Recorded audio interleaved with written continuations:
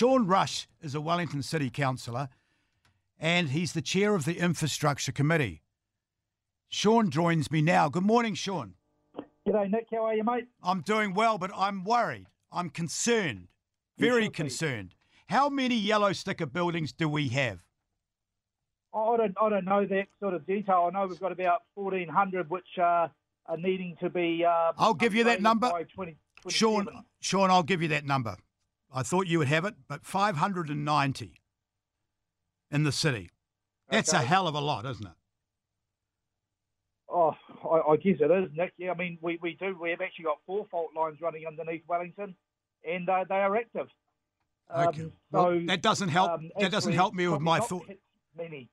That doesn't help me with my thought pattern that we have got 590 earthquake-prone buildings in the city. Yellow stickered. What are some of the well-known ones? Do you know some of the well-known buildings? Well, the library is probably the obvious one. I'd like to mention the Civic Centre, all those buildings. I don't think you have to walk... Those been renovated. I don't think you have to walk... Sorry, Sean. Got a lot. I don't think you have to walk too far in Wellington without seeing a yellow sticker on the door. I don't think people actually understand the magnitude of that yellow sticker on the door, do they? I tend to agree with you, Nick. I mean, we choose to live in Wellington for a whole range of reasons. Having lived in London for 18 years and never experiencing an earthquake, I freaked out when I came back here. I was brought up in Napier, where we are very, very conscious of earthquakes there for obvious reasons. And when the Kaikoura earthquake happened, I was panicking and thinking I need to take my family back to Europe. So, but nevertheless, we got through that, and we now soldier on. We take remedial actions, and we also plan. Okay. So we've got a plan for our family about where kids will be with our teachers, the daycare, all those sorts of things. But we live in a very risky place, seismically speaking. Why are we not, as a city and as a country, doing more? Why aren't you sitting down with the government and trying to set up some loans or interest-free loans for people or help with construction?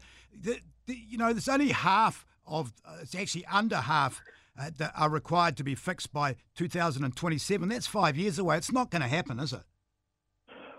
Well, I don't think in this market we can't get things just to fix our pipes because of the construction industry capacity constraints. I tend to agree with you, Nick.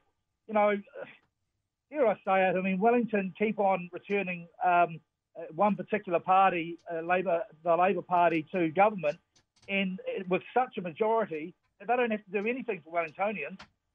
Until we actually make this city more marginal, we won't get the ear of either the blue guys or the red guys.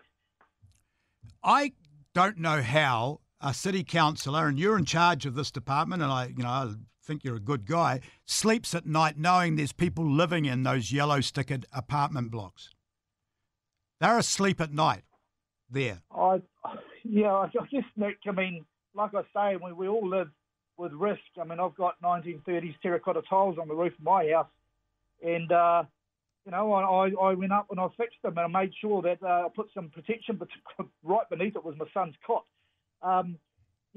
We also have people living in poverty, living on the street, living in high-risk areas, and I guess we need to just put in place the right settings. And I totally agree with you, and inner city Wellington will agree with you. We need to go down to government and have a korero with Grant Robertson. I mean, he's the Wellington Central MP, and start asking about why do we need life more difficult for our residents? But Sean, why do you need a radio station ringing you to tell you that to advise you that this is quite serious and to do something about it? This has kind of really got up my goat a little bit because, no one's doing anything about it, and if this earthquake happens, there's going to be people that die, and this could have been fixed.